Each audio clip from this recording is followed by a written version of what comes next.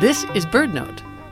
With deep, unhurried wing beats, a dozen majestic swans fly in a straight line, their immense white bodies glistening in the golden sunlight of a November morning.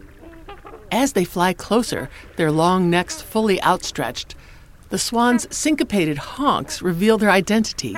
These are trumpeter swans.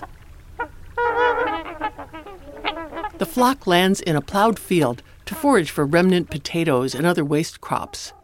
With an almost 7-foot wingspan, trumpeter swans are among the largest of all waterfowl. At nearly 25 pounds, they are among the heaviest of all flying birds.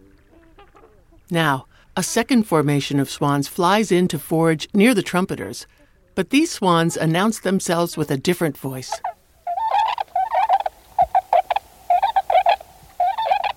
Just a bit smaller than the trumpeters, their distinctive whoops tell us they are tundra swans, a different species.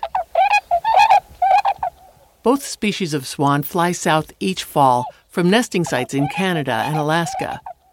Trumpeter swans winter mostly in the Pacific Northwest, while tundra swans can be found along both coasts and at a variety of inland sites in the west. You can see these spectacular birds on their wintering grounds anytime between now and the middle of March.